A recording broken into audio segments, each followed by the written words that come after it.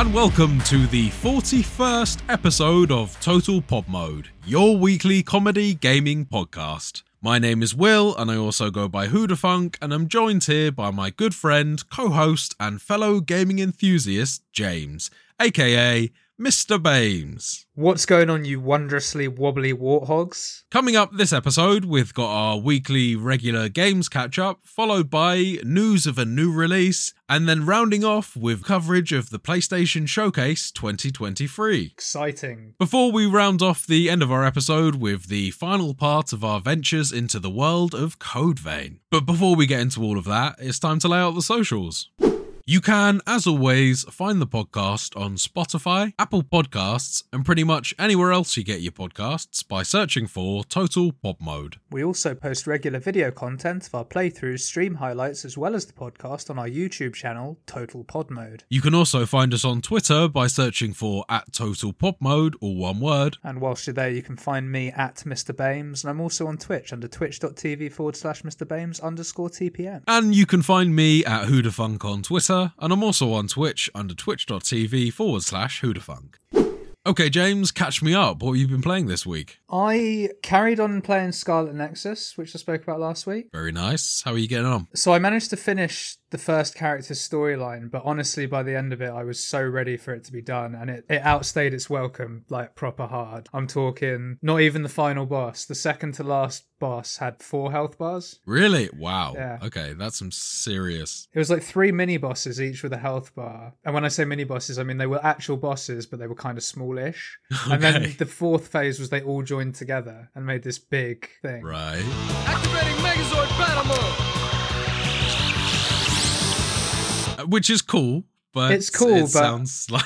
But when I was so done for this point as well, like, because like the enemy variation, despite being really cool looking enemies, which you would have thought you could do so much with given its household objects and various bits of clutter. Yeah, I like this. They became too samey at the end. I was so bored of just killing the same things over and over again. And unfortunately, because of the limitations on the melee side of the combat, it just all got very boring to me very quickly at the end. Like, I was really enjoying it up till maybe the last, each chapter is called a phase, probably the last 2 phases. I was like really into it, and the story was wicked throughout, which is really the reason I finished it, and the reason that I'm actually considering doing a second playthrough in many, many, many months. Right, okay, yeah, it sounds like you need to take a little bit of the breather, but see the other side of the campaign. Yeah, I mean, I sort of know what happened because they go into it, because basically both squads join up towards the end, and everything that's gone on is like, it all has a logical reason from the other side, but I want to actually play through it and see what happens. Yeah.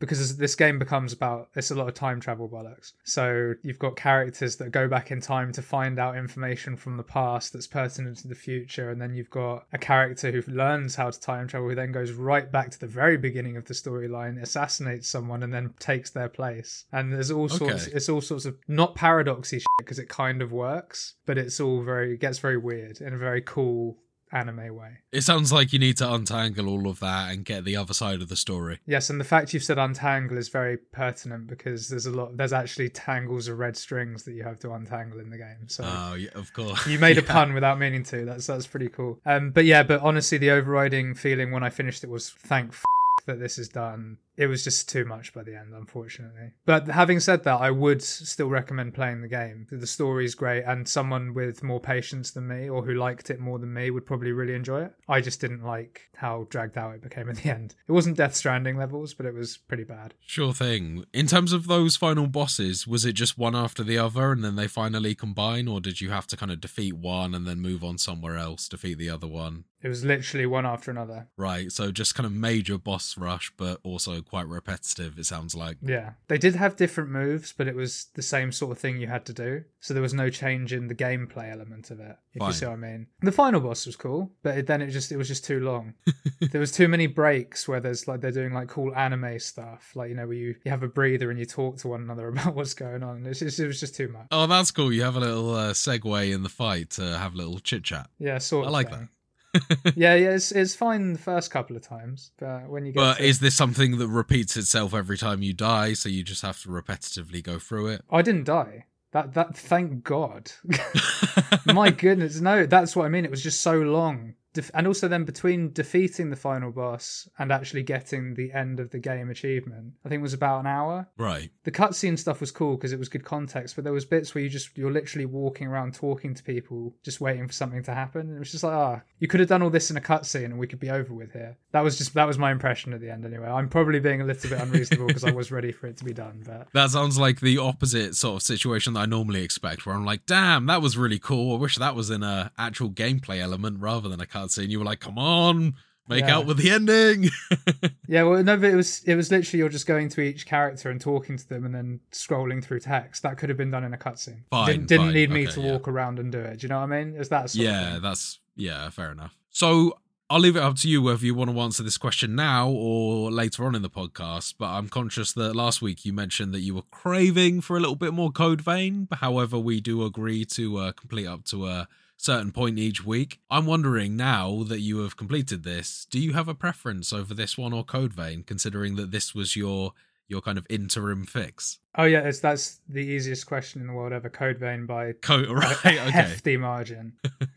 Like, no disrespect to Scarlet Nexus, I did enjoy it, the story, and it was a pretty good game, and it was, the combat's fun. It's just the enemy variation stuff just got to me at the end. And Code Vein is just a better game in my opinion. I prefer it. I was going to say, fundamentally, it does sound like, although they are kind of melee fighting games, the systems themselves are quite different. So again, I think that probably has a lot to do with it in terms of your preferences, whether you want something a bit more Soulsy or something a little bit more hack and slash. Is that a fair comparison? It is a fair comparison, but don't think of it as a hack and slash like the old school God of Wars. It's not that sort of hack and slash. I don't really know how to describe it. It's kind of somewhere in between that and a JRPG, but not really, but sort of. Quite simple in terms of the hack and slash mechanics. In terms of the hack and slash mechanics, yes, it's the stuff around it that you do that's quite cool, but it's much more limited in scope. There aren't anywhere near as many combinations as you'd get in a hack and slash game, if you see what I mean. Fine, yeah. Yeah. It sounds like there's definitely more to pick up with this other side of the story, but I don't blame you for putting that one off for a while, given the ending, it sounds like. It sounds like I'm slagging the game off, and to a degree I am, but I did enjoy it, and the story is excellent. Like, go check it out if you want just a good story. It's really, really cool. But yeah, I need some time before I do the Kasane run, unfortunately. But other than that, I just started playing Skyrim again. Oh, okay. New character, no doubt. New character, yeah. Are you playing this playthrough vanilla, or are you downloading some mods? Vanilla for this one, got to get the 100% on the Steam account, then mod away for the next one. Nice. And what class did you go for? What's your kind of intentions for this character? I'm not 100% sure yet. At the moment, I'm doing one-handed and shield with a sort of mixed armor focus, because I haven't decided which one I'm going to properly spec in. Probably heavy, but we'll see. Okay. And I'm sort of playing a slight thief. But a bit of like a pilfering warrior there, you got it. Kinda, yeah. That's probably a fair way to put it. Not doing like too much sneak archery, but like, bits in there. But as I say, early days, haven't quite decided exactly where this character is going to go yet. It sounds like you're taking a similar playthrough to, I guess, what a lot of people would probably do on their first playthrough of a game like this. They're kind of middling for the moment, but you'll probably find a path later down the line once you've decided what you want to do. Kinda, yeah. I mean, that's a fair comparison, but it's very completely different reasons. I'm just confident that when I decide what I'm going to do, I'll have no problem achieving it. But yes, so maybe more to say on that in the coming weeks, but for now, I'm going to keep my cards a little bit close to the chest until the character's a bit more fleshed out. All right, then, keep your secrets. But that's it from me this week, man. How about you? Have you managed to get into any more Tears of the Kingdom? I did indeed, yeah. So I've played a little bit more of Tears of the Kingdom this week, exploring some of the additional areas in the game. So as I mentioned last week, there's also there's a Sky Kingdom floating above the map. There's also a depths area down below that you need to activate various routes to spread light across the area, because obviously it being underground, it's completely covered in darkness. Heaven and hell vibes. Pretty much, yeah. It's definitely got that kind of vibe. It kind of vaguely resembles that sort of deep underground area in Minecraft. I think it might just be called The End. I'm not sure. But is that the Ember or Ender? I think it's just called The End. I think so. It kind of has a bit of a resemblance to that. You've also got, similar challenges in terms of the fact that you need to light up the area You can use glowing plants and attach that to your bow to kind of shoot out, as I think I mentioned before, just to keep the area lit up. Yep. I've also just been kind of doing quite a bit of exploring of the early starting area, mucking around a little bit with the abilities a little more. I've finally encountered a large golem that had a base on top of it, like you see in one of the trailers, where you see Link piloting like a large vehicle with attacking components on it. I was just wandering around, not really equipped with anything, so I kind of had to beat a bit of a hasty retreat, completely unarmed at that point, but I'm really enjoying what the game is putting down at the moment. In terms of the combat and things, that's gotten much more developed from my opinion. I like the ability to fuse a shield with a sword, especially some of the heavier two-handed weapons in the game that previously you weren't able to parry with. By fusing whatever equipped shield that you have with a sword, you're able to then parry with the heavier weapons in the game as well. Oh, very useful. And kind of a play on your sort of big stick fused with a big stick in the last episode. Shout outs to the big stick, big stick. That is very effective. What's more effective, however, is using something like a long, far-reaching weapon like a spear or a halberd, and then equipping a long, two-handed Zweihander type sword to the end of that. So you have this extremely long-range weapon that is very fast and stabby like a spear is, but you also convey the same damage as a two-handed Zweihander type weapon, which is, yeah, fantastic. Really, really enjoying those elements of play. Yeah, and physics. Physics be damned. Yeah. In a game that's famed for its physics, physics be damned. I quite like that irony, though. I like that irony. It's cool. Yeah, it's really cool that you can do that. It's all about fun, sort of thing, I think is the main thing. It's all about fun, and it's definitely providing a hell of a lot of that. Yeah, proper sandbox. That's what we like. Other than that, my progress in terms of actually exploring the wider world has been very minimal. I've mostly been stocking up on finding the very early surrounding shrines around the first area that you start in the game. Sorry. And I've this is PTSD, mate. Sorry. Those shrines. 155 shrines in the new game, apparently. Wait! Is there really? Okay. I think so. Okay. Fucking mental. I'm pretty sure I've mentioned on the podcast previously, I found Breath of the Wild a very meditative experience, and I feel like this game certainly speaks to that same sort of mood. I can sit there and just relax, stick it on. It's not overly challenging when you're just exploring, provided you stick in the good parts of town, so to speak. You don't want to find yourself in a late game area. However, for the most part, I'm just sort of doing some gentle puzzling and exploring at the moment. Still got loads more to explore. Still yet to explore the 4 main areas in the game that you're supposed to investigate in order to cure the blight. You meant to urgently investigate. Yeah, it's very much kind of one of those things where, there's this terror sweeping across the land, but ultimately you're probably going to spend about 300 real-time hours just kind of exploring the world. You'll get around to defeating Ganondorf at some point. I think this game is definitely deserving of the positivity surrounding it. As far as I can tell so far, this is definitely living up to the hype of that whole unparalleled freedom that we were hearing in some of the reviews.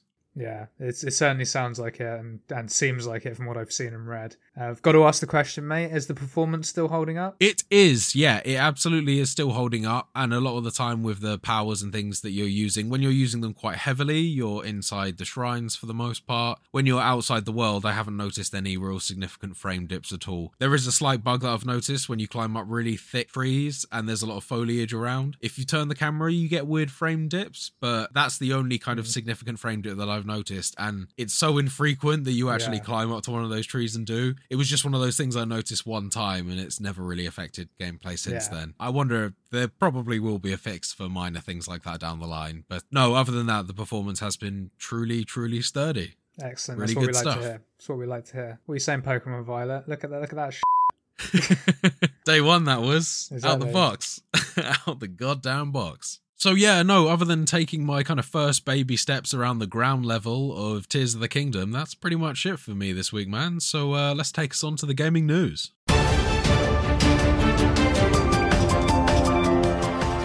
Okay, man, so our first news story of the week, the long-awaited and predictably ill-fated Lord of the Rings Gollum, has finally been released to scathing reviews. He's a poet and he doesn't know it, folks. I know. Do you like my writing? Lyrical I've been miracle, working. baby. I never had high hopes for this game, looking at early footage of the game from what feels like over a year ago now. However, it seems in that time that they've done very little to alleviate those concerns that I did have. Do you know what's really weird about this? Because I have the similar concerns too. They've made it look worse. That's what I don't get. I don't know whether it's worse or we're just seeing more of the same thing so that it feels worse. I think it's kind of like an optical illusion. Maybe. Or maybe it's like, oh, that's actually been released now and it still looks like, oh. Yeah, it's the added disappointment of, oh, they didn't move on. Right. Yeah. And also the fact that, yeah, the longer you stare at it, the worse it gets. Yeah. Jesus. Nobody likes you. So in this game, you play as Gollum, who is the well-known, misfortunate and tragic creature from Tolkien's Lord of the Rings and Hobbit series, although this game takes place before the events of the Fellowship of the Ring. So I've got to say, the gameplay graphics, as James kind of alluded to there, it does look very uninspired and bland in terms of gameplay. It resembles something you'd expect to see in much older titles. Yeah. And looking at people playing later into the game, it really doesn't look like it changes up the gameplay at all as well. It's that same kind of just mix of sneak and platforming elements. Well, I mean, in a Gollum game, what more can you really do? Unless you wanted to incorporate some puzzles in there or something. He's not a fighter. Yeah, I think puzzles would be good, but he's also a manipulator as well. And even though there are kind of dialogue options and things like that in the game, a lot of them kind of result to, do you be a nice Smeagol or do you be a nasty Gollum sort of thing? Or perhaps it's the other way around. I'm not quite sure on that point. But it's kind of very surface level type dialogue decisions that you make. It doesn't have any real implications. I do understand that there actually are various endings to this game as well, so I'd be interested to at least hear where they go and what they do with that, considering that there is an established canon lore to what goes on there, so I'd be interesting to see just how far they take that. So it does seem like a lot of the gameplay around this centers around sneaking around orcs and various kind of prison-looking environments, I've noticed. You seem to be interacting with a few prisoners as you skulk around and creep through various tunnels and grapple ledges and things. Apparently, you even actually get to meet a kind of an early Sauron as well, which sounds interesting. Yeah, so there is lore-specific elements of this game that I'm quite interested by. However, looking at the gameplay footage, this is absolutely one that I think I'll just kick back and watch a playthrough, maybe a little cutscene compilation. I'll probably just read about it, honestly. Yeah, I don't know if I want to watch a cutscene with that character model in it. Some of the character models, speaking of that, look really, really low effort as well. There's like a kind of an old bearded dude that I've seen, that's and as Gandalf, he speaks, is that actually supposed to be I Gandalf? I wondered if it was supposed to be a wizard because he's got like just such a long white beard, but I noticed that his entire beard moves with his jawline, so it's that kind of animation that I would expect to see in a game made by a much lower budget studio, and it's very off-putting and just makes you think that you're looking at a PlayStation 2 game or something like that. It's not unacceptable, but it's just a bit like you say, with that budget that went into that. It's a little jarring to see in a modern game, I've got to say, unless there's a specific stylized element going on there, which I really don't see in this title. Don't put the word style anywhere near it as far as I'm concerned. Also, really questionably, they've actually locked very standard content behind stupid paywalls with exclusive editions of the game available for purchase. It ruins it. Yeah, did we cover this a little bit when it was first sort of came out? We did. There were some concerns around this, and it looks like they've fully delivered on that. I mean, this paywalled content includes things like the game lore compendium. What? So something that you're very used to just having as a standard menu item in so many other games. Yeah, that thing that reminds you of the story that you're doing. Yeah. In case you forget, because you and kind of like characters and enemies and things like that you need a bit of a recap on. Got to buy the exclusive edition, baby. Oh, that is f***ed up, man. That is really not only bad. that, but there are also Gollum-specific emotes that are locked behind that. In this single-player game, there are emotes that are locked. One of these includes one where he swats at a fly, falls over, and himself. Really? I wish I was joking. How much are they charging for that? A couple of quids? No, that is all content that is exclusively locked behind the larger tiers of the game. Oh, so if you're so you can't even buy that, it separate? I haven't heard news of that, to my knowledge, that's available. I think that this is kind of exclusive, higher tier, buy the exclusive edition content. Slimy. That's really bad, yeah. And the fact that, again, that they're marketing emotes for a single-player game, to me, is just really weird. There's a level of exclusivity there that, frankly, I think they really overestimated anyone giving a shit about. It's just nonsense, isn't it? And to top it all off as well, I'm hearing plenty of news of performance-related issues, visual glitches, and various crashes as well. So they have gone for the absolute medley of f***ery with this release, and I look forward to not hearing about this game in the next week's time, I guess. But you know what the most damning thing I read about this was? And it wasn't just like a one-off comment, it was sort of across the internet. Apparently this is worse than Redfall. Given what I've That read says about it it all. today, that doesn't surprise me at all. So, God, I think that's enough tearing into the Lord of the Rings Gollum game with that bad taste out of our mouth. Need a little pick-me-up, mate. Yeah, a little palate cleanser, James. Let's move on to the PlayStation Showcase 2023. Yeah, another thing that didn't go down particularly well with the people. Yeah, so I've seen a lot of criticism that this wasn't a particularly event-filled showcase. Although I got to say, I did watch the whole thing through myself, and there was a lot of titles releasing here, albeit your typical slew of maybe a good sort of 30+% of them being smaller indie titles that will always appeal to a certain audience, but me personally, I wasn't really invested in any of those. I suppose the only one that we talked a little bit about before the pod and is probably worth mentioning is Cat Quest, Pirates of the Caribbean. So that is one that I am completely unfamiliar with, James, but why don't you give the listeners a bit of a lowdown? Well, there's not too much of a lowdown I can give, really. I did play Cat Quest 2 because it was on Games Pass. Okay, I'm pretty sure Good it a was on reason Games as any Pass. to play Cat Quest 2. Yeah, so why not? And it was quite a fun little sort of roleplay game. You're not going to spend... well, I say you're not. You might do. I personally wouldn't spend loads of hours in it, but for 2-3 hours, it was a fun little romp. Just, go around... Is it killing kind of shit. like puzzles, fighting?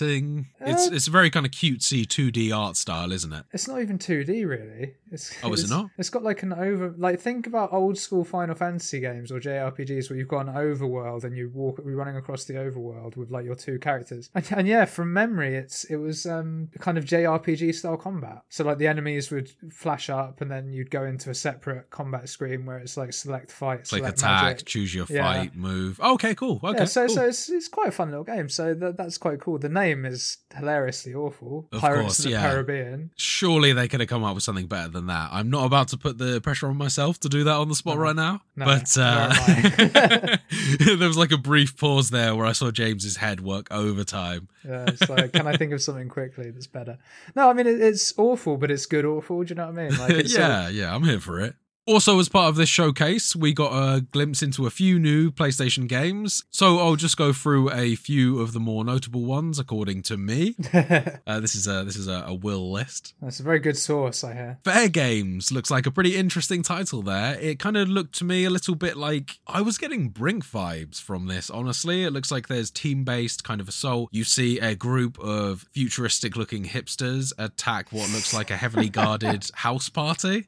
That's Honestly, like the most that's- paradoxical sentence anyone's ever said. Some futuristic-looking hipsters. The Yeah, retro yeah. guys, but futuristic. Hell Yeah, they're kind of like, I don't know, what would you describe that as? Neon hipster? Yeah. That's a fair comment, yeah. We see kind of gunfights break out during the assault. We see them using various equipment. This makes me think, is this game going to play a little bit like Payday in terms of the fact this is going to be a team-based thing where you're taking on AI? Is this going to be more of a Brink thing, as I mentioned earlier, where we're going to have kind of objective-based combat with various teams contributing to that? Who knows? The footage of this was pretty much all pre-rendered gameplay, so we really don't get very much information on that. But my interests were piqued there, I gotta say. Who knows? It'll probably be a show. Yeah, but, something to be excited about, potentially. Fans of the Starship Trooper series will also be interested, perhaps, by Helldivers 2, where the original was actually a twin-stick shooter. However, Helldivers 2 seems to have taken a new direction, and now it's a kind of over-the-shoulder third-person shooter, a la something a little bit like Earth Defense Force. I was hoping you were going to be like, and they've got a slightly different turn now. It's now a fucking puzzle game. Yeah, it's now a goddamn over-the-head tactical RTS. Yeah, to be fair, that'd probably be pretty badass. I mean, Halo did it. It worked. Yeah. So this title is very reminiscent of Starship Troopers in terms of the whole kind of, it looks like a very militarized advert for it, telling you to enlist today sort of thing. Join the mobile infantry and save the world. Service guarantees citizenship. The creatures in it and the bugs heavily resemble the insects that you see throughout the Starship Trooper movies, and honestly, this game looked like quite a bit of fun to play with a group of mates. But I thought it was worth a mention there because it definitely tickled my fancy in terms of I'm a big fan of the Starship Troopers movie, particularly the first one.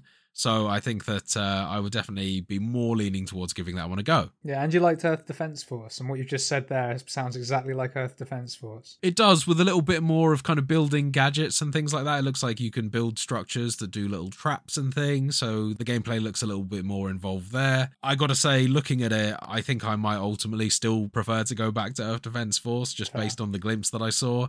But, this is definitely worth a little bit of a further look on my part anyway. Yeah. I'll just rip through a few more of the other titles that we saw. So fans of the original Ghost Runner game will be excited to see the announcement of Ghost Runner 2, now featuring a motorbike. So those silky smooth action segments are going to be even further amplified by the use of a motorbike there. Very nice too. Fans of Journey will be pleased to see that the creators of that game have released Sword of the Sea, which again looks like a very similar game to Journey, although this time it looks like your kind of main method of traversal is using a sort of sand surfboard type thing. Okay. Looks pretty interesting. Yeah, Journey's one I've been meaning to check out because apparently it's super therapeutic. Yeah, exactly. That's what I've always thought from some of the gameplay footage that I've seen as well. And again, this looks like exactly that type of game with a very similar art style as well. Lots of bright colours and calming palettes. See, when I see the name Sword of the Sea with the creators of Journey, I'm thinking similar sort of thing but on a boat. How relaxing would that be, man? That sounds cool. That is definitely worth a little further look, absolutely. Moving on, it also looks like Square Enix have had a go at making a Splatoon title by the name of Foam Stars. This was very intriguing. Yeah, I read about this one. It's got a very similar style of attitude as well to Splatoon, although with a slightly less kind of cartoony, childish aesthetic. It is still very bright, attractive and colourful. Yeah. Looked like it could be quite a bit of fun. Will it be popular? That's another matter. Yeah. Another Square Enix title. We also got more of a glimpse into Final Fantasy 16. We saw a title that resembles kind of like a slightly more detailed Minecraft with a lot of destruction-based physics in the game Teardown. Yeah. That looks like a fun game, but also I do have to query. I feel like we've already kind of nailed pretty good destruction physics in other titles. Yeah. Why are we going back to the kind of stylized, pixelized thing? I feel like, obviously, you could say it's an artistic choice, but a lot of the time, much like Minecraft, I feel like the choice to do that is mostly based on mitigating the fact that the game is going to have a lot of things going on it that would be very hard to replicate in anything that resembled photorealism. So they go for a more simplified art style. However, I've got to say, we're kind of there with destruction these days on things. Why do the pixel thing? I don't get it. Nah. So moving swiftly on, we also got another look at something relevant to another title that we've discussed in its early stages on the podcast before. We got a glimpse at Bungie's Marathon. Yet again, another pre-rendered trailer. However, we did get an idea of what the world will look like. And predictably, it looks very much like a kind of sci-fi Destiny Halo-style world. No, with some pretty cool never. scenery. That's not what it can't be. We saw some kind of like exploded planets, I think, with a ship suspended in between it. A lot of very cool sci-fi imagery, and who knows what that will actually turn out to be, but it's nice to get a bit of a confirmation there, as we spoke about before, that Bungie were getting behind this new multiplayer thing, and even potentially, is this going to rival something that Microsoft might have in the works? Even potentially Call of Duty? Who knows? Watch this space, guys.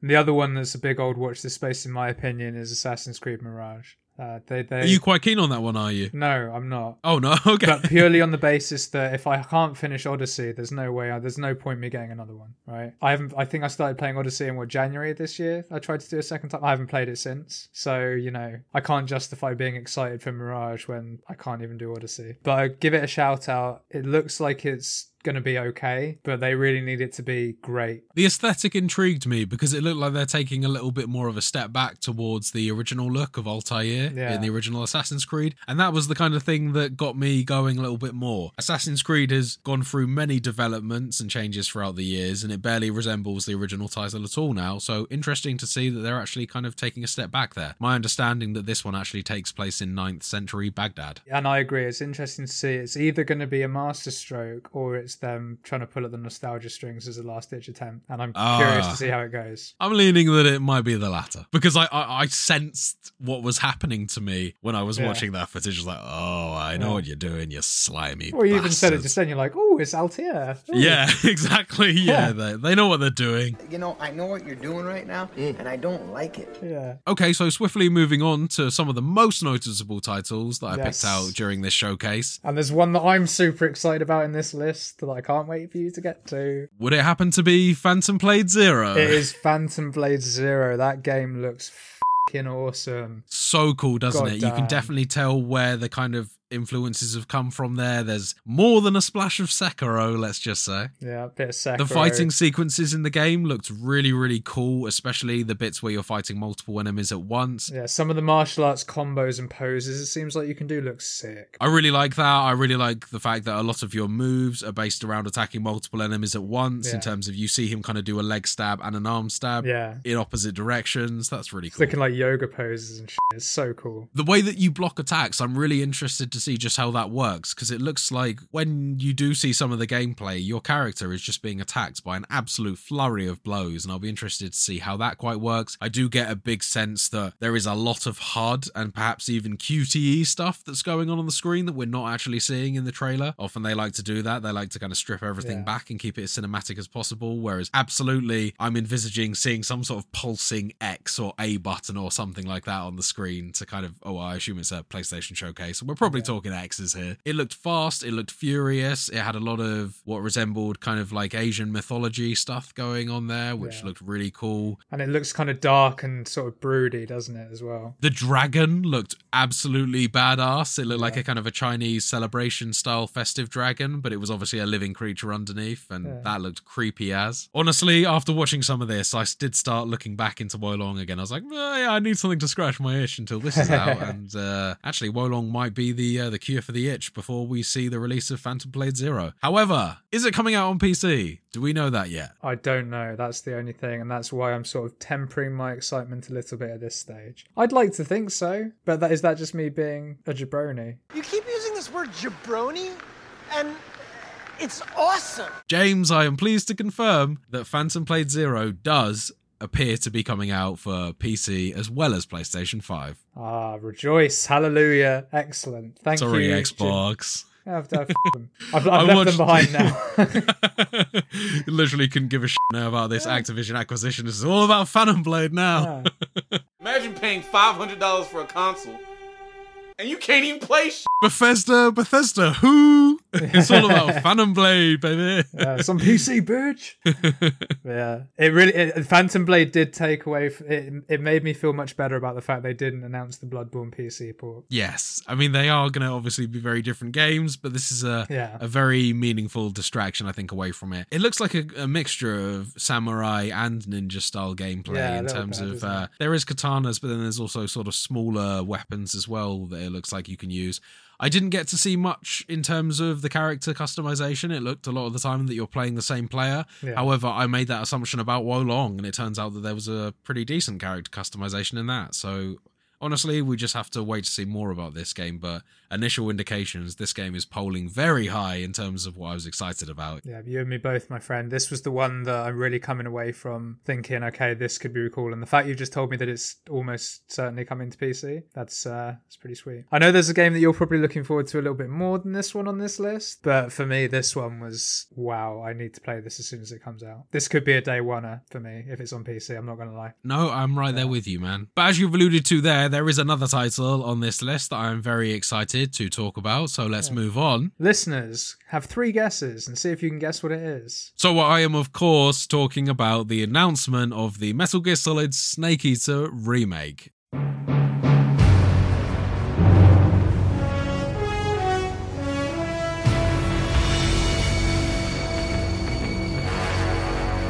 Very good reveal trailer there.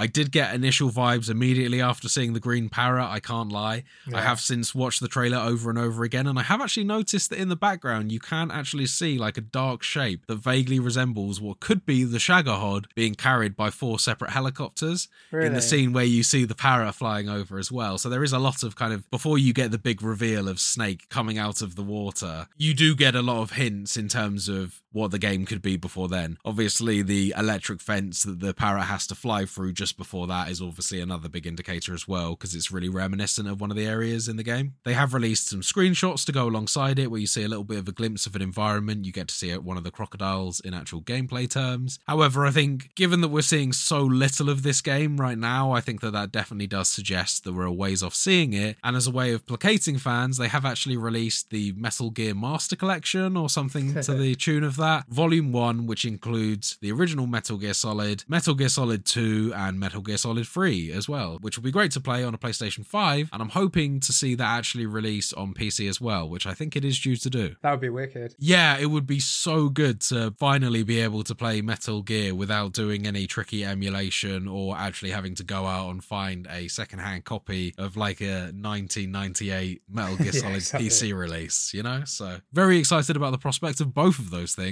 Although, I mean, given the love that Konami has historically kind of shown to the Metal Gear series, I'd be interesting to see how this gets handled. Although I believe it's actually Blue Point that are looking after this remaster, so there's definitely a strong pedigree there in terms of what they'll be able to do with this, I hope. I was glad that you brought this up because I was going to ask you what your opinion was, knowing that this remaster was being done almost certainly with no input from Kojima, because that's obviously a big thing that makes the game great. Do you have any concerns about that, or do you think it will be done faithfully by Konami and potentially Blue Point or whoever else is going to look into it? I really hope that they take a note out of the Resident Evil 4 remake, and I kind of feel like this is part of the reason why things like this are starting to happen. I think that Capcom has really led the way for just how good certain remakes can be, and I think that hopefully Konami has been taking note of that, and they'll actually implement a lot of that faithfulness to the original titles, along with some innovation where it's needed. I mean, I don't really want to be going back and playing that old familiar control scheme from Metal Gear Solid Snake Eater, if I'm honest. Well, one thing that is going to be familiar, which I read about, is they are going to use the same voice actors. Oh, so they're actually going to use David Hayter as the voice. Well, that is very good.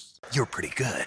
I think that will go a very long way in terms of selling this game, because honestly, if they were to change up those voice actors, particularly in terms of Snake, it wouldn't go down well. It would be even worse than the Keith Sutherland sudden replacement in Phantom Pain and Ground Zeroes. Well, I can't speak for exactly which characters it is, but I did see the article that the original voice actors are going to be used. I have to imagine it's going to be David Hayter. It has to be. They're not just going to say, oh yeah, we've got the original Vulcan, but that's it. Yeah. It's like, no, you need Snake.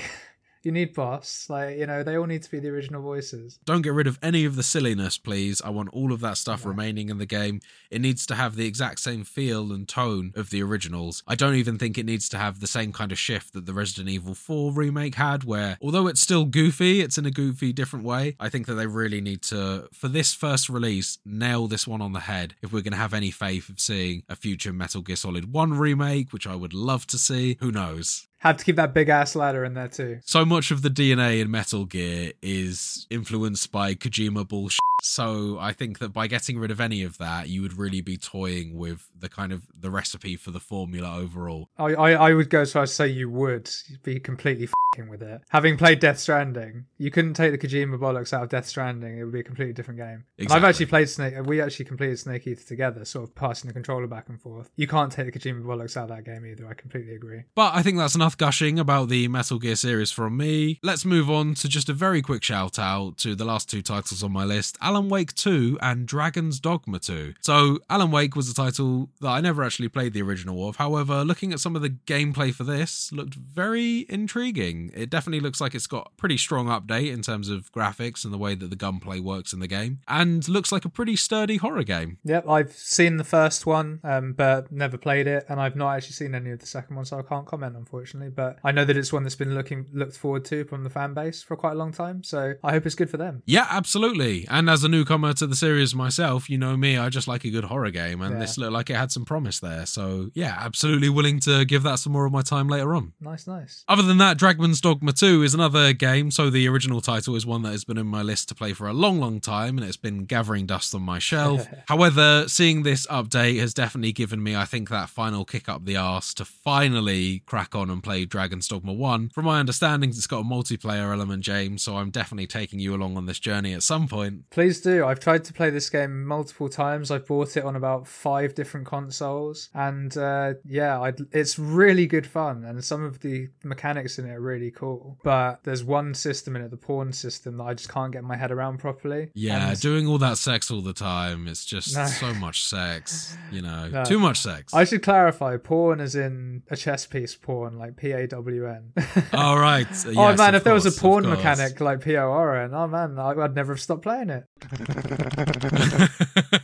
But no, it is a really cool game. It's kind of hack and slashy soulsy sort of fantasy game. Really good fun. Yeah, with a lot of versatility in terms of the class systems as well. Yeah. From my memory, you could actually make some pretty unique class combinations, like a mage archer and stuff like that, which is stuff that you don't often see in other games. I never really looked at that far into that side of it. I know that you can dual class and stuff, but can't really comment. But I agree with you. The announcement of a second one and sort of more concrete information on it might give me the kick up the arse I need to play the first one. I have got it on the PC, so who knows? So something would be amiss if I didn't mention how PlayStation rounded off their showcase with a very long look at the gameplay footage for Spider-Man 2. So I've seen a lot of people whiling out on the internet about the gameplay for this. It looks like it's featuring quite a few significant updates to the combat system. When you play as Peter Parker, he is now using the symbiote Spider-Man suit, so his combat abilities are now massively increased. I've seen all sorts of various giant fist powers that he can do. He can kind of morph himself during the fight to attack multiple people. Looks very, very promising. I never played Miles Morales, but I did play the original title. I had a great time with that. I really liked the direction that they were taking Miles Morales, and it looks like Spider-Man 2, you get to play as both. So there is going to be a bunch of fun gameplay and cool set pieces that I'm looking forward to checking out at some point when this game probably finally makes its way to PC. So 3 years after it comes out on PlayStation. Hell yeah. Based on this showcase, PlayStation do seem like they're doing a better job of releasing parity on the PC at the same time, so I've got my fingers crossed that we'll hear about a PC announcement soon. Fingers crossed, mate. And with that, let's move on to our final article of the day. PlayStation, as part of their showcase, also announces a streaming handheld device, Project Q. Surely a code name. Hopefully that's not the actual name. Yeah, that is definitely, that's the, as I'll go on to clarify later, that is the internal name currently for the device. As of yet, title in working order, I imagine. This was actually another topic that we covered on an earlier episode of the podcast. James and I have talked before about Sony's plans of developing a handheld video game streaming device, but now we've actually finally got a look at the new Sony project, internally titled Project Q, as part of the PlayStation Showcase 2023. This new device resembles a PlayStation 5 controller split down the middle with a Switch-style screen in between two ends. The screen is actually 8 inches, which is an inch larger than Nintendo's Switch OLED model.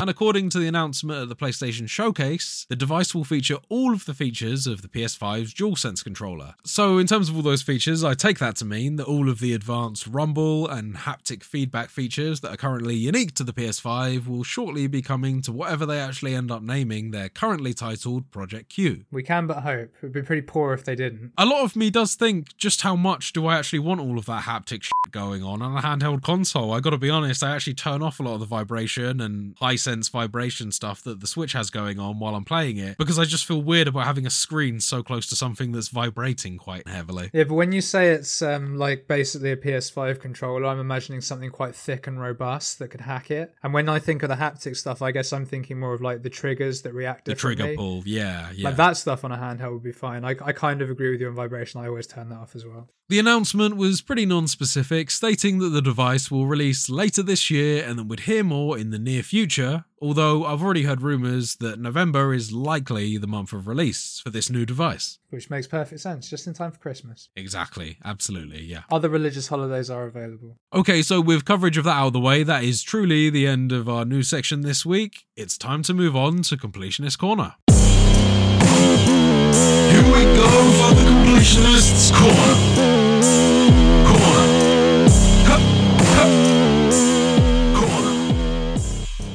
Following the events last week where our characters, Solid Snake and Nigensei, along with their crew of vampiric revenants, discovered that we need to use our special powers to defeat and quell a total of 5 successors who were revenants transformed by amoral experiments performed by a scientist called Juzo Mido. Our mission now is to quell the relics of the defeated successors and put a stop to Mido's evil plans. Having defeated 3 successors already in last week's episode, we need to head to the Crown of Sand to find Eva and the successor of the Throat. Very attractive name. And yes, as we sort of get to the Crown of Sand, Jack is waiting for us there, and we get a little monologue from him basically echoing that sentiment. So off we set. And this area is kind of a sandy area, very deserty. Still looking kind of like a destroyed city around, but there's just a lot of sand everywhere now as well. Exactly. And what this sand does is when you walk on heavily sort of strewn sand bits, if you like, it acts partially quicksandy. You sink to a certain bit, but I think that's just an aesthetic choice. Yeah, I don't think you can actually die from sinking into it. No, I don't think so too. I've not stood there long enough to test it, but I don't think you can. But the other thing it does is it starts to inflict the leak debuff on you, which basically drains your ichor. When it's really heavy, like the lighter sort of layers is fine because you walk on that, but you know, when it sort of comes up to your shin slightly. I had only noticed that was just impacting my dodge speed and things, which obviously is expected, you know, when you're in kind of knee-deep sand. Yeah. I hadn't actually realised that actually drains your ichor as well. I thought it was just the enemies in the area that you're fighting were inflicting that status, but so I guess I was getting that from the sand as well. Yeah. Right, okay, well, good to know for the next run of this game. Yeah, no, this the enemy that does it to you the most is the sort of sand blob that hides in that sand. Oh yes, yeah, I'm familiar with those guys. Yeah, they're similar to some of the blobby enemies that you find earlier on in the game. These are just kind of sand variants of them. It's a reskinned poison blob from the start of the game, yeah. But that's right, yeah. I'm here for it though. Yeah, I'd be lying if I said that we don't get very similar stuff in some of the other games that we enjoy. Although there is plenty of enemy variation in this game, much like some of the Souls enemies as well, you can kind of tell what they're modelled off of, that their attacks are fairly similar. Although they do have a few unique moves, a lot of them are kind of variations of the same thing. That's a fair comment. A dog enemy is always a dog enemy. Exactly. It always does the same thing. Exactly. Oh, you're going to pounce at me and then attack me way too quickly. Yeah, okay, nice. Yep. So after travelling through this area and battling various monsters, we finally arrive at the boss arena. We find Eva, one of our crew, in the apparent embrace of an angel-looking statue. Jack, who of course is a dear friend of Eva's, dear friend. I reckon they were lovers still. Yeah, I gotta say, after some of the events of this, I take back my statement that they were brother and sister. I think that this is definitely more of a romantic entanglement. Yeah, I agree. But nonetheless, Jack, who is also a member of our gang, attempts to end her life and put her out of her misery, but is stopped by our character. At that moment, the angel awakens and the boss fight begins in the middle of a sand-strewn arena, and this sand doesn't inflict the debuff, the arena sand. Boss lady's sand, though. Hell yeah, she does. And she has got a lot of spinny, kicking up sand attacks that you need to avoid. But no, man, what did you think of this boss? Big sandy hands and loads of attacks that hit you from behind? Honestly, this one wasn't too bad, although in some of the latter parts of it, when she starts to get a bit aggro in the second stage, I did spend most of my time dodging these attacks, and really it was Yakumo that actually finished her off. As we'll get into a little bit later in the playthrough, let's just say I wasn't particularly optimized at this point. So Yakumo was definitely the more damage dealing, functioning member of the party, and I was kind of the support role, buffer, and then I guess sometimes at worst, just moral support really. I was cheering him on. Well, given what I know you're talking about there, which we'll get into later, you were just giving moral support at this point. You were seriously handicapped. But yeah, I agree. This boss has some annoying attacks and can get a bit hectic at times, but not massively difficult. I was once again able to first time this boss. I think I first timed it the first time I played as well. Just two big weapons hitting her constantly, because I also use Yakumo and obviously I use a big hammer. So next, so we defeat the dusty demonic angel boss and absorb the large relic and see a memory of Eva's, which is a normal event following our character absorbing a relic from a defeated successor. Those damn blue pineapples. This memory explains a little how Eva first met Jack and how their relationship developed to the point of her helping him to monitor and mercy kill successors whenever they became frenzied. In this vision, at the moment they met, Eva had fallen on hard times and Jack took her in. She began to use her voice, given to her by Jack, to aid him in soothing the successors and keeping them from frenzying. She does have a lovely voice as well. The crew then see Eva in a touching vision where she says farewell to Jack, singing a little ditty kery and accepting her fate as a successor and eventually passing on, because I'm guessing that we both just walked off and didn't fix her. We did, yeah. So at this point in the game, I was restoring the vestiges whenever I was actually able to. However, at this point, we were both locked in to the kind of neutral ending, I suppose, given that we had saved some, but we hadn't saved all. Yeah, and my character, I got all the vestiges. I just f***ed her off. Just didn't save. By this point, my character's pretty much succumbed to the corruption. Fully corrupted. Yeah. Nice. But, is that permanent? We'll find out later in the story. Our newly bereaved Jack then vows to go after Meadow, guessing that his ultimate plan is to revive the Queen after he takes Silver's powerful relic. If you remember from last week, Gregorio Silva was a soldier before the Great Collapse who was brought back from death to be a revenant. After defeating the Queen alongside our character all that time ago, he became the successor of the Brain. That's right, Silver's the successor too. Jack tells us that Silver was also the one who created the red mist surrounding the city and trapped the revenants inside. More on that later. Jack also explains that, as we know, revenants were created to swell the ranks against the Queen. However, without the red mist, revenants and the lost would be free to roam and the outside world would be lost. It's now time to hunt Meadow down and stop him from causing more chaos. We follow Jack and head to the Crypt Spire. So the Crypt Spire is kind of a tower, basically. Yeah, you're kind of looking through the innards of a tower, travelling your way up large circular pillars connected by walkways and stairs, I guess. Yeah, and in terms of decor, it's not too dissimilar to the Cathedral of the Sacred Blood, but instead of bright white, it's kind of an incredibly dark grey, almost black. Black, corrupted style, yeah. And thankfully, much, much less walkways and architectural inconsistencies. Yeah, it's much more vertical and it's sort of empty space around you because you're in a hollowed out tower, and that just makes all the difference. It's a little bit more linear as well. It all helps. As long as we're not going back to that cathedral, I'm all good. And most of the enemies in this area are kind of a mixture of Meadow's guards, as well as some assorted lost enemies as well. Yes, and a lot of Meadow's guards carry special black weapons that are just pretty useful. They're very powerful, have some cool combinations on them. Shout outs to the Black Greatsword. I don't think I was lucky enough to get any useful drops there. I was hoping for a black bayonet, but alas. Yeah, it's a shame because it's good fun. Maybe next time. We'll see. I am looking forward to hitting up the New Game Plus at this at some point. So we fight off a bunch of Lost and Meadow's guards and even manage to save one of Silver's men as we fight through the Crypt Spire to get to Meadow. We navigate through the land of 1,000 levers. That's very apt. Yeah, there is a lot of levers and a lot of doors. A lot of keys to collect, a lot of levers. Thankfully, not so many keys as levers. There's a lot of levers that just open the door, thank God. But there are quite a few where you typically have to defeat a quite tough boss in that area before they'll drop the key for the door to open. Yeah, we should say mini boss, really. Not like a boss.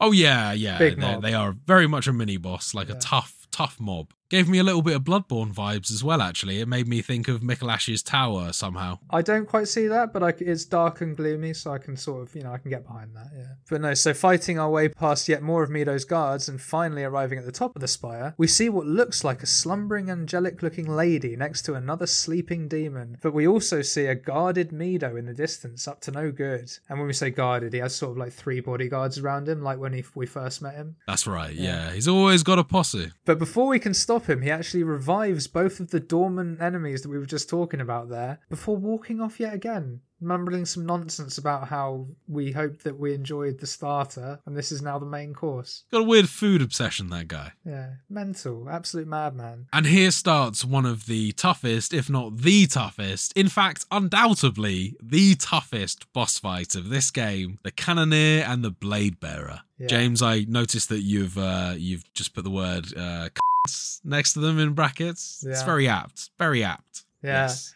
These bastards. Up to this point, I had first timed every single boss, minus when we'd played together in our co-op run. But in my single player run, I'd most timed every boss. I lost that record here. These bastards. Imagine Ornstein and Smo, but way, way worse, where one of them does an ability where it actually automatically targets both of you, irrespective of where you're standing in the arena, and then does lingering fire damage. Yeah, and couple that, if anyone has played Dark Souls and knows the Ornstein and Smell fight, you know that attack where Ornstein just rushes across the room with his spear?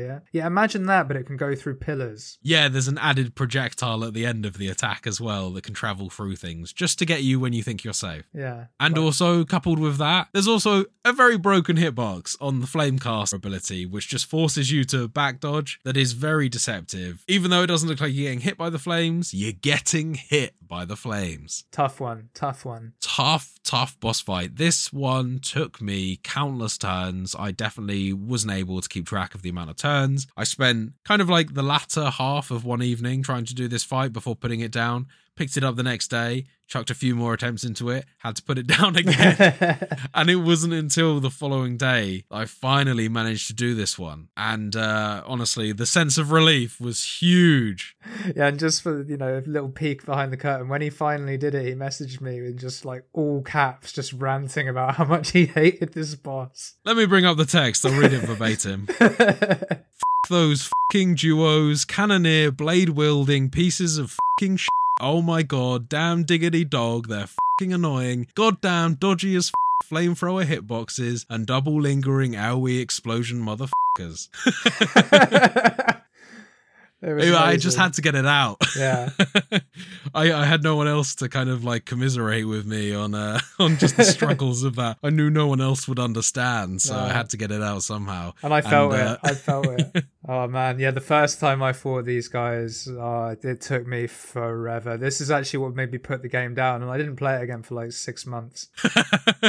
It wasn't quite as bad as your Godskin duo, but no, it was worse than Godskin Duo. It was worse than Godskin Duo. Godskin Duo was only like a month. Oh right, okay, yeah. But it's those duos, man, isn't it? They are tough. They break you. Yeah, but Ornstein and Smo, I don't think I've ever lost to. That's bullshit. I have lost. I haven't lost to them recently, but I lost to them loads when I first did it. Some people even might say that this is a bit of like a kind of a rip-off concept, although that the idea of a duo boss fight is hardly unique to the Souls series. Nah, but the bigger one and the smaller one. The bigger one and the smaller one definitely has a bit more of a resemblance. But again, I mean, is that trope really unique to the Souls series of having like a big, heavy, fat boss and a skinny, much more agile one? I think that no, I don't think it definitely so, goes much deeper than that as well. Yeah. That said, this is, as we've both said there, a much more challenging boss fight than the Ornstein and Smo one. I tried various different tactics in terms of which one to attack first. Do you go for both of them at the same time? Do you try and thin down the herd? Do you go for the cannoneer first? Do you go for the blade bearer first? In the end, I found that the tactic that worked for me the best was attacking the blade bearer and then kiting them as close to Yakumo whenever I could, so I could kind of get him to deal as much damage, and then just praying that together we were able to take down the blade bearer fast enough so that you're just left with the one remaining attacker. And I think we're both like-minded in the sense that we think that the cannoneer is much easier to deal with solo than the blade bearer is. Comfortably. It's not even close. And I agree with that way of doing it. You can manipulate the AI a little bit. For whatever reason, they will just switch who they're attacking, because typically one will attack you and one will attack your partner, and randomly they'll just switch. Even if they're in like the middle of being hit, they'll just turn around and you can get a couple more hits in before they turn back around realizing that they're idiots. You get some pretty good windows for attack using the kind of aggro switching that seems to happen pretty randomly. Yeah, it is super random. There's no rhyme or reason to it. And the other thing you can use to your advantage is the blade bearer is an ice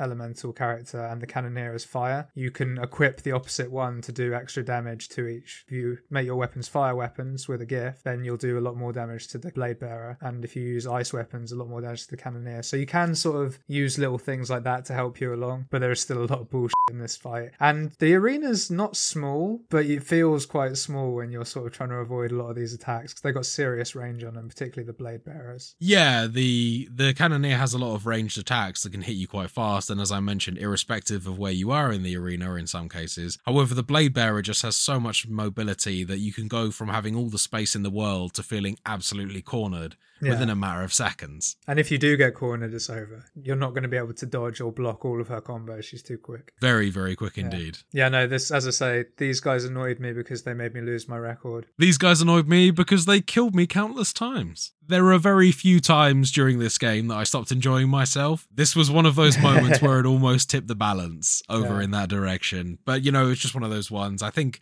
a lot of this thing is... It's a good boss. It's an extremely challenging boss once you've kind of gotten over some of the slightly more questionable aspects, few as they may be. And I think that ultimately when you're struggling like that, I tend to put the game down and come back to it the next day and have a much better time. Sometimes you just got to put it down. Okay, but enough whining about the difficult boss. I think it's time we moved on to the next section. So after defeating this extremely delinquent duo, we run to confront Mido and question him about his plans to revive the Queen. Mido laughs condescendingly as it actually turns out that he has no use for her as he's already collected enough data already. After taunting our crew some more, Mido draws his sword and with one slash kills his 3 enhanced guardsmen. Triple kill! As they fall to the ground, leaving behind their floating relics, Mido then casts them away from view and they fly off into the distance. As Mido begins to pull up a screen to show our gang what's going on elsewhere, he then announces to us that the cage has been unlocked. Sounds pretty ominous. It really does, doesn't it? But we then go to following the journey of the 3 speeding relics across the land, and they burst into an underground chamber. Sitting atop a throne of blood, Gregorio Silva is hit in the chest by these relics, and he absorbs them. After this absorption has taken place, he begins to frenzy, starts his frenzied transformation into a big old wolf monster that we don't really get a good look at this point, but you can see it's a wolf. Yes, yeah. Back at our home base, an earthquake shakes the ground, and our crew back at home look outside to see that the red misty field that was covering the surrounding area is fading and soon disappears entirely. Down on the ground back in the city, we can see other revenants now looking outwards in awe at the fading mist and running towards it, celebrating the fact that their captivity appears to have come to an end.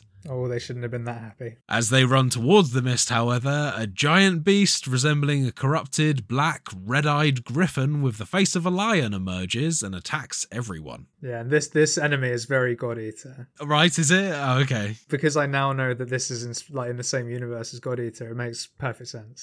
Fine. Just as it's about to actually pounce on one of the aforementioned city-dwelling revenants, the beast is suddenly swept away in a large gust of red mist. The scene then fades to black.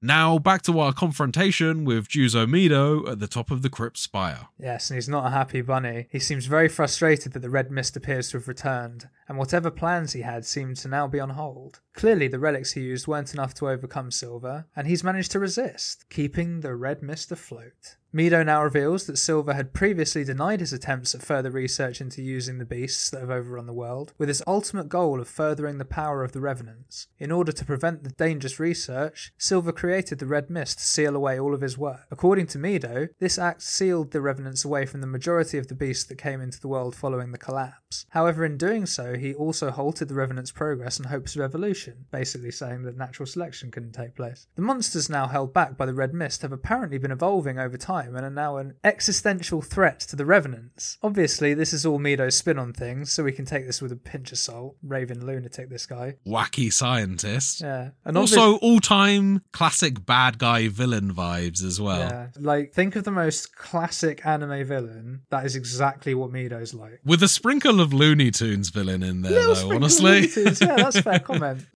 Our gang obviously isn't willing to bargain with this madman, and after all the people he's sacrificed to turn into the successors, he's not about to get away with these things so easily. Lest we forget that he fucking turned Yakumo's love interest into a successor, and she's now dead. So... Yeah, there's a lot of vested interest amongst the gang in terms of getting rid of this Mido dude. Yeah. Everyone's pissed at him. Yeah, he's not a nice man.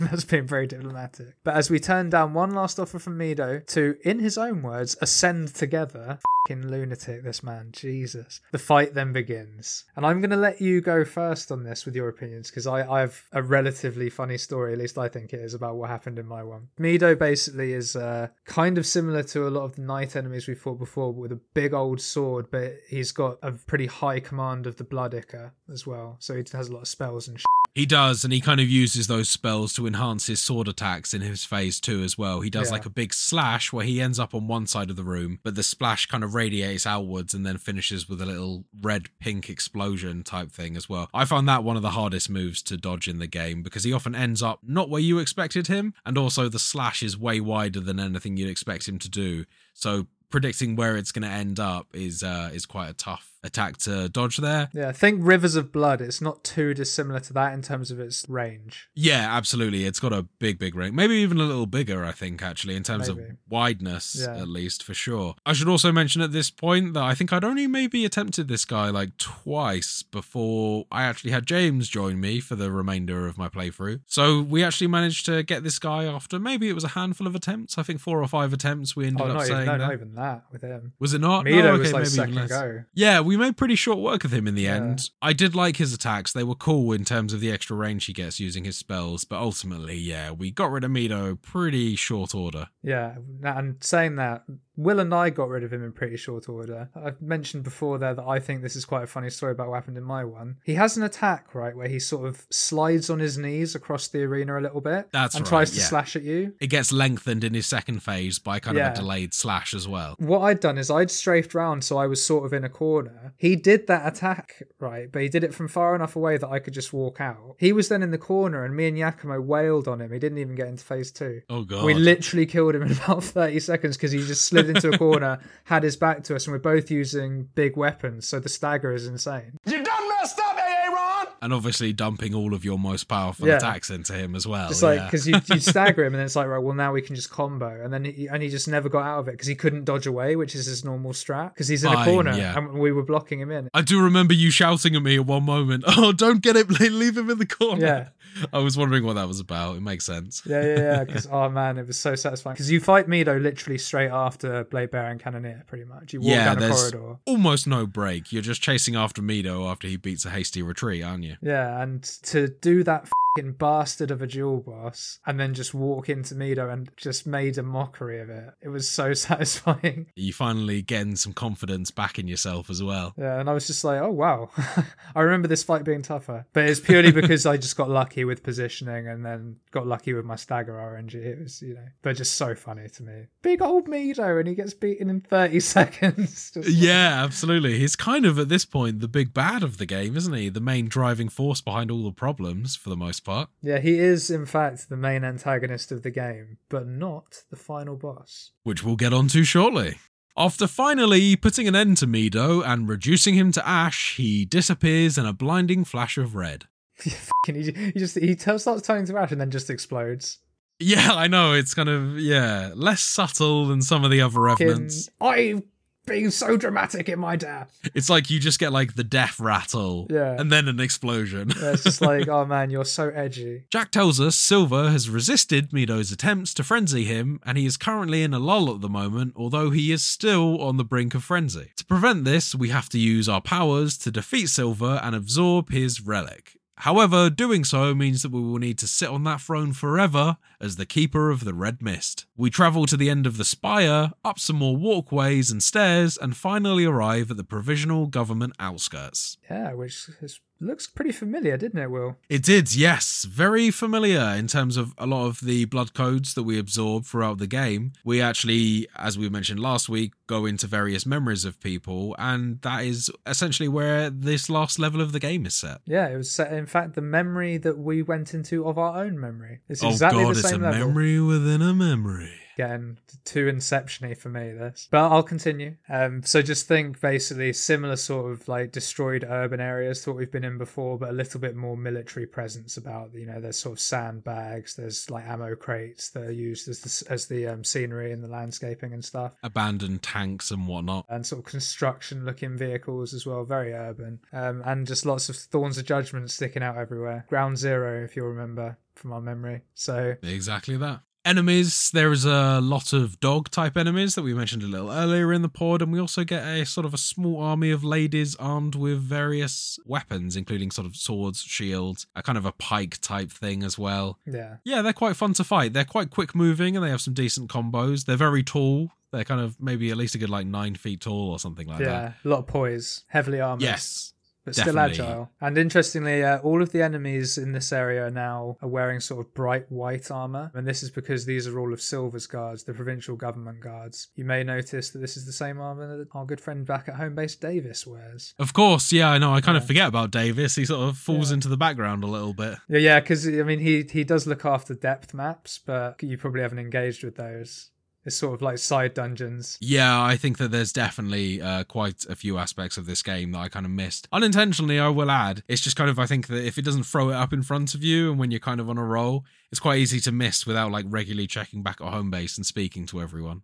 Yeah, exactly. But the other notable thing about this area is also, this is where I asked one of the most important questions in the run for Will, because as Will's mentioned, we were playing together at this time. We were just sort of shooting the breeze, killing some monkey enemies, having a good time. And I asked Will, Will, what armor are you using? And I think at this point I mentioned that I was using the Queen Slayer claw or something like that. Yeah. Which, unbeknownst to me, I had actually been upgrading throughout my game, and it was actually not the piece of armor that I was intending to upgrade. Yes, so bit of context. You do have the option in this game to hide your blood veil, which just means that you're looking at the character you created, like the basic outfit that you had. Unclouded by any of the vestige armor types that you can wear in the game. And I obviously chose that option because I'd very faithfully recreated Solid Snake in the game, and I didn't want him to be kind of covered in armor that was going to be covering him up. Yeah, and as a result of this, unbeknownst to Will, when you go into your own memory, because it sort of starts you at ground zero and it's looking back in time, you actually get unequipped from the piece of armor you're wearing, and you get like the basic starting armor in the game again. That's right, the game kind of dumps you back in almost what I would describe as the default piece of armor. It is the default, it's a starting armor that you get in the game. And to give you an idea of how good the starting equipment is, the two starting weapons you have, even when fully upgraded, do about 300 damage at most. And bear in mind, a fully upgraded hammer that I'm using does 2,100. For context. Yeah, pretty big. You know, that gives you an idea of how bad this basic equipment is, even when it's leveled up. And Will's using the basic bitch armor, but without realizing. Yeah, up until that point, I had completely missed out on that fact. And also, confusingly, the game just doesn't automatically switch you back. No. So it does seem like it's pretty not well thought out there. That I get that kind of for time reasons and canonical reasons and continuity that you'd be wearing your old armor in those bits and you couldn't be rocking around with all your upgraded stuff in the flashback before you'd got any of it. However, the game absolutely should have automatically teleported you back into your current gear set when that memory had ended. Very weird choice to not place you back in that default straight away. Here's the up bit as well. You can use all your because you keep your weapons, right? You can actually re-equip your armor, but then when you beat Queen's Knight at the end of that area, it equips that basic bitch armor once again purely for the cutscene where you put your claw in the back of the queen. That's the only reason that they give it to you. I see, of course. That's the only reason. It's a really poor design choice. It doesn't like impact the game too much if you know about it. Well, now I know that also it's just that one time. It's not like every time you go back into a flashback. No, it's just that one time, yeah. And obviously I clearly wasn't paying attention whenever I came to upgrade my armor because I was just clicking on the thing that showed that was equipped. And the thing that is interesting as well, just to make it absolutely perfect, is that Will had told me that he was using an armor called the Night Claw, which was the armor he wanted to use. Because it's a claw drain attack, which is the same as the Queen Slayer claw, he just wouldn't notice. Indistinguishable based on the fact that you can't actually see what you're wearing. Yeah, so it's just perfect storm. So we told Will about this fact. He changed his armor and suddenly was doing about 500 more damage per hit. Straight up, I was doing double damage on my hits because I finally was able to get the last upgrade on my weapon. Then I went back to the actual armor that I was supposed to be using, fully upgraded that to as much as I could get it as well, which I think was a +9 out of a possible +10. And then, all of a sudden it turns out that if you switch the right blood codes, you wear the right armor, you upgrade your weapon, you actually start doing some real damage in this game. Now we can finally play the game. Yeah. And stop being such a kind of support character in the background. Yeah, if only you'd known that before Blade Bearer and Cannoneer. Oh man, honestly, that fight would have been so much easier. I think I went into that fight at level 98, which I think is roughly leveled for it, but doing half the amount of damage that I could have possibly done, honestly, couldn't have been worse for that playthrough. Really unfortunate, but I'm glad that I was able to advise Will when I was. I was just giving Yakumo his time to shine for the rest of my playthrough before I picked it up with you. I was just honestly I was cheerleading for Yakumo. Yeah, which is fair. Yakumo's a great partner. We work our way through the outskirts with the rest of our gang, fighting against the hordes of Lost, and working to purify the blood springs in our continued attempts to remove the frenzy-inducing miasma from the area. As we work our way past the ruined streets, we encounter our next boss, who looks awfully familiar from the memory that we were just talking about as the same area this. And yes, it is. Now wearing the white armour of the provincial government, it is the Queen's Knight Reborn. That's right, so familiar boss fight here in terms of some of the moveset as well. Yeah, I believe Phase 1 is identical to the Phase 1 one in the previous fight. Phase 2 has a slight change. Instead of just getting like a sort of diving attack from the air and a bit of teleportation, you still get that. I think it's got one extra move at the end of the combo, but the knight can also bring up a sort of green area of effect around itself, which inflicts the leak debuff once again, so draining our Rika. That's right, and doing that prevents us from using any of our special attacks, so really got to do our best to avoid any of that. But yeah, so this was another one that we fought together. Kind of like a big, pretty fast-moving enemy, a bit reminiscent of the Black Knights in Dark Souls. This one, however, has a large sword and shield and wings, enabling it to sort of dash around the arena and do lots of ground pound moves as well. Yeah, but not fly. So not fully fly, useless. no. It's more like just kind of zip it up into the air and then quickly barrel down into the ground. But otherwise, this really didn't give us too much trouble, did it? I think this was a first or second attempt. I believe it was second. No, I think this might have been first attempt. I don't recall us dying to this one. I think we just did it. Yeah, nice. Yeah. Good boss fight, fun. Move set was kind of, it did have a few tricky bits in it, but obviously after you've taken the hits a few times, you learn to get around it, and all round satisfying. So after putting the Queen's Knight to bed, once again, we move on to the Provisional Government Centre. Yes, and this is sort of just basically, it looks kind of like a sort of tomb when you're sort of walking around it. It does pretty much, yeah, kind of castle interior / underground mausoleum tomb, Yeah, but it's actually just the ruins of a building. Threaded with what looks like kind of veiny blood bits. Yeah, and sort of roots. Yeah, blood roots. Yeah, and obviously there are no Thorns of Judgment down here, so it's not them, because we're underground. No, there aren't Thorns of Judgment, although there are weird tentacle thorns that shoot out walls and impale you whenever you get past. Yeah, they're the worst. They're very easy to miss as well, seeing as that they're not visible until you've actually kind of almost stepped on the invisible pressure plate that activates them. All you can see is like holes in the wall, but if you're just running through a level, you're not necessarily looking for that sort of thing, so they can properly get you. And in terms of enemies in this area, basically just got more of these white knights, if you like, and then a few more lost. That's right, they resemble kind of Silver's guards, right? As we're into the Provisional Government area, it makes sense. Yes, and these guys also drop very cool weapons, the Argent Wolf sets. Shout outs to the Argent Wolf hammer, which became my main weapon at this point. I did get one of those, however, I was still really feeling the Rubelite Piercer bayonet gun that I was using, so I kind of stuck with that. It's bling though, that weapon. So I don't It is. It's very nice looking. We continue our fight through the centre and encounter yet another boss fight. Well, if you want to call it a boss. I refer to it as half a boss. But it's time to fight the Attendant of the Relics. But before we get into this boss fight, we should just explain a little bit about these attendants. So attendants are destined to serve each successor until they expire, and as it's revealed to us in the story, Io, who we met at the start of the game and who is now in our crew, is also an attendant. Throughout the course of the game, we support Io to figure out her reason for existence and to help her understand her role as an attendant. With our help, Io discovers that the attendants are manifestations of the Queen's thoughts and desires, and they act as retainers for the successors, basically catering to their every need as they are locked away trying not to frenzy. And in the case of the boss coming up, I currently suspect that we're about to fight the attendant of Gregorio Silva himself. Yes, which I don't think is too far-fetched a theory at all. Although it's not ever explicitly stated, I don't think. This is a theory, this is purely speculation, I should add. But given that it's identical to all of the attendants that were outside the successors that we fought before, shout-outs to Lena and Thebe? Leader and Thebe, thank you very much. Is that what you said they were called? Yeah, Leader or Leda and Thebe, yeah. And then there's another one who I don't think Will remembers either. No, that one's... No. Yeah.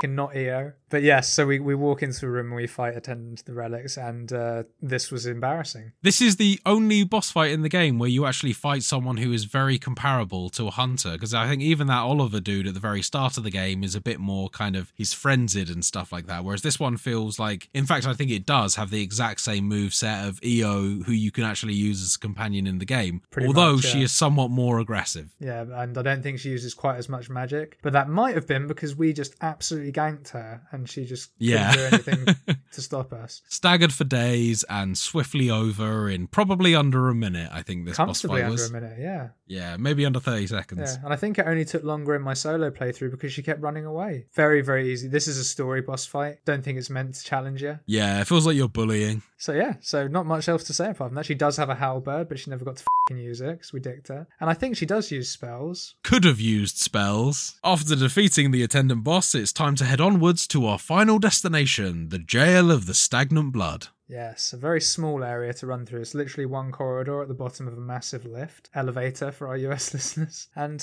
we head in to face a now fully transformed Gregorio Silva in his sort of wolfy guise now, aka the Skull King. Even though he doesn't got a fucking skull on him. Really weird, that. And odd, I reckon that's a translation issue there, I'll be honest. I think that one just didn't quite make it past QA there. Yeah, because he's called, like, I think his sort of nickname is the Argent Wolf, which is where the army name comes from and stuff. So they could have gone for something like that. Maybe the Wolf King? Yeah. No, the Skull King, it sounds way more metal. It does. And to be fair, he looks pretty metal too. He does.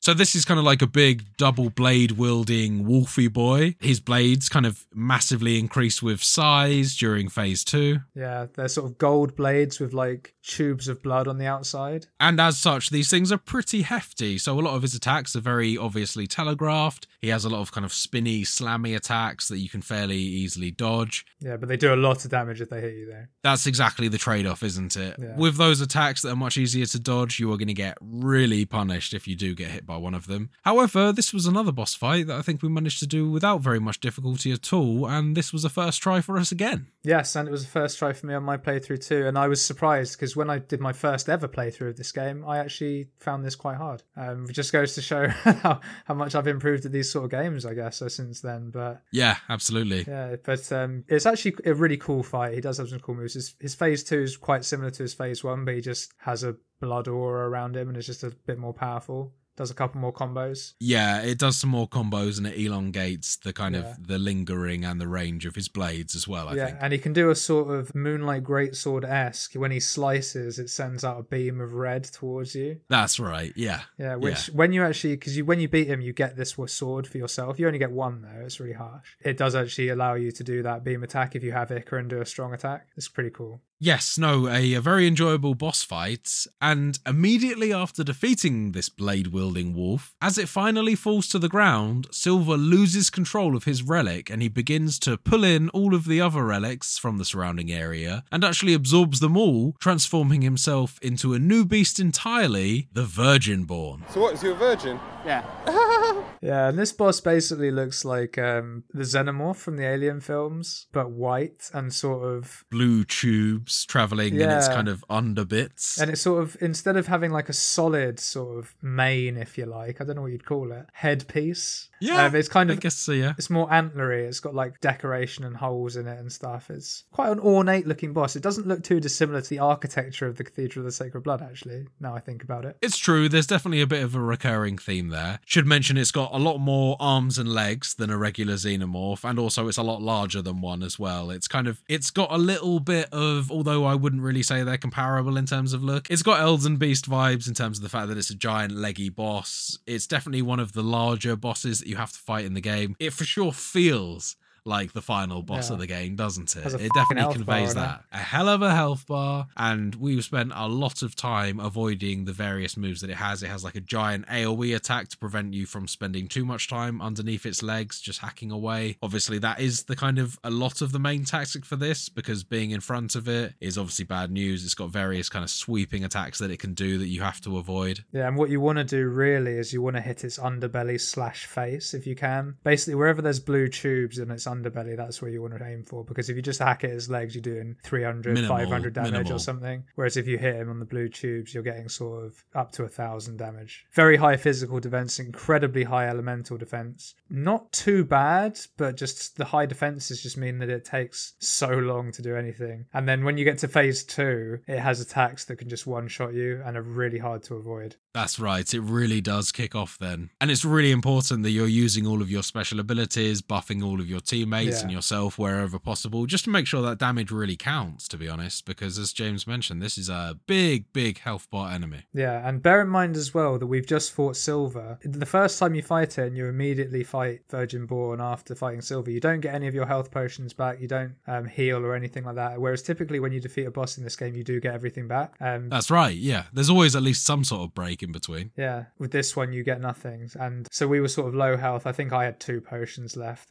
I think I was on about 4 or something, yeah. So typically kind of less than half. And with this you need a lot of health so you can stall it, because it's got such a high health bar that you just need to be in it for a long time. And its attacks typically going to take your health to very close to 0, and you're going to need to use at least 2 of your healing items to bring you up to over half health. So yeah, you'll be chugging through health items a lot if you're taking those hits. Yeah, and bear in mind you get 10 in the game max, and when I was playing with Will, I'm a phantom, so I get cut in half, so I had 5. Really tough. But ultimately really satisfying, as we did finally manage to defeat this one, albeit after maybe a good 5 attempts, I want to say. 5 this or one 6 took. attempts, I think, but it was... Depending on whether you include the first one where we started with reduced health items. Yeah, exactly. And I was very pleased that I managed to get this on my 3rd go in the solo run. Very nice indeed. It was a very satisfying moment. Although perhaps, ended a little soon, depending on the choices that I made at the end of the game. I think that the ending that we both achieved this time is definitely the shortest. It's not quite a Shura ending Sekiro style, as in the game doesn't kind of end halfway through. However, in terms of a satisfying ending, this ain't it. We got the middling ending. But yes, so after defeating the last boss, in order to save everyone, our character absorbs the relics and assumes their role as Keeper of the Red Mist. In doing so, all the revenants are protected from the horrors outside, and the world remains in limbo, with the remaining revenants continuing in their search for blood beads, striving to survive against the ever-increasing forces of demons and the Red Mist. So this ending is very much a kind of cycle continues style ending. We definitely haven't really solved any problem there. We've just kind of prevented everything from going to complete However, the kind of imminent and ever-continuous problem of the search for blood beads, as well as the fact that we're having to fight the lost and the horrors following the Great Collapse, none of that is really rectified based on this ending. No, what happens is we just sit in the throne, fall asleep, and Io is the only one that stays with us. And she just sort of stays there, not even as our attendant, because she turns to stone, like, straight away. There is some sort of hint that there is perhaps a chance that we might be awakened when we're next needed, that they do mention, but whenever that might be, we never really find out. Exactly. It's very, very, very sort of neutral, as the neutral ending probably should be, I guess. Yeah, absolutely. But for me personally, this was a massive disappointment because I've obviously played the good ending in my first playthrough, and that goes off into, I'm not going to spoil it, but that goes off into sort of a bit of a tangent. You sort of find out what the other characters are doing. It even looks like there's a very short conversation-based epilogue as well. Oh, there's a big old sort of cutscene at the end, and like there's a really touching moment, and then the ending makes you feel all warm and fuzzy inside. It's great. But whereas with us, it was kind of like, okay, and roll credits. Yeah, literally it was. It was just like, yeah, you're sitting in the throne, you fall asleep, Io dies, and then it's like, okay, sweet. Until next time. Yeah. Yeah, which I think you're right. It probably is, a fair ending to get for a pretty middling ending there. Typically, you want to kind of have a polarizing ending in terms of you either did the good thing or the wrong thing. The way that the other endings, I did get a brief glimpse of them. However, I'm very keen to kind of get into that on my subsequent playthroughs of this game, so we won't get into those too much. No, I don't want to know anything about the bad ending, because that's the only one I haven't done. It's definitely something to look forward to get into, for sure. Bit of a disappointing end to what was a fantastic game, in my opinion. I love this game. Yeah, I haven't been quiet during this playthrough, just how much I've been enjoying this game, other than a few select moments, so I feel like we've kind of covered a lot of the gameplay elements and things that we really pick up what it's putting down. All in all, I think that this was a great game. It was a very good kind of borrowing, if you will, an homage, if you will, a lending of certain 99% of the elements of the game, if you will, from Dark Souls series. But it works really well, and there is nothing to hate about that. Yeah, no, I couldn't agree more. I love everything about this game. As you mentioned, there are a couple of rough bits. But I must say, with this being my second playthrough, it wasn't anywhere near as bad. No, yeah. That hopefully that's a little crumb of comfort for when you do go back. You get some time to adjust to the rough edges. Yeah, exactly. And hey, who knows? Maybe we'll play a full run through together at some point. Looking forward to it, man. I'm definitely up for it. Okay, man. Well, I really enjoyed playing through this part of Completionist Corner with you. We'll be back next week with a new game as part of this section. But I think for now, it's time to round off this episode. One last time for the people in the back, let's lay out the socials.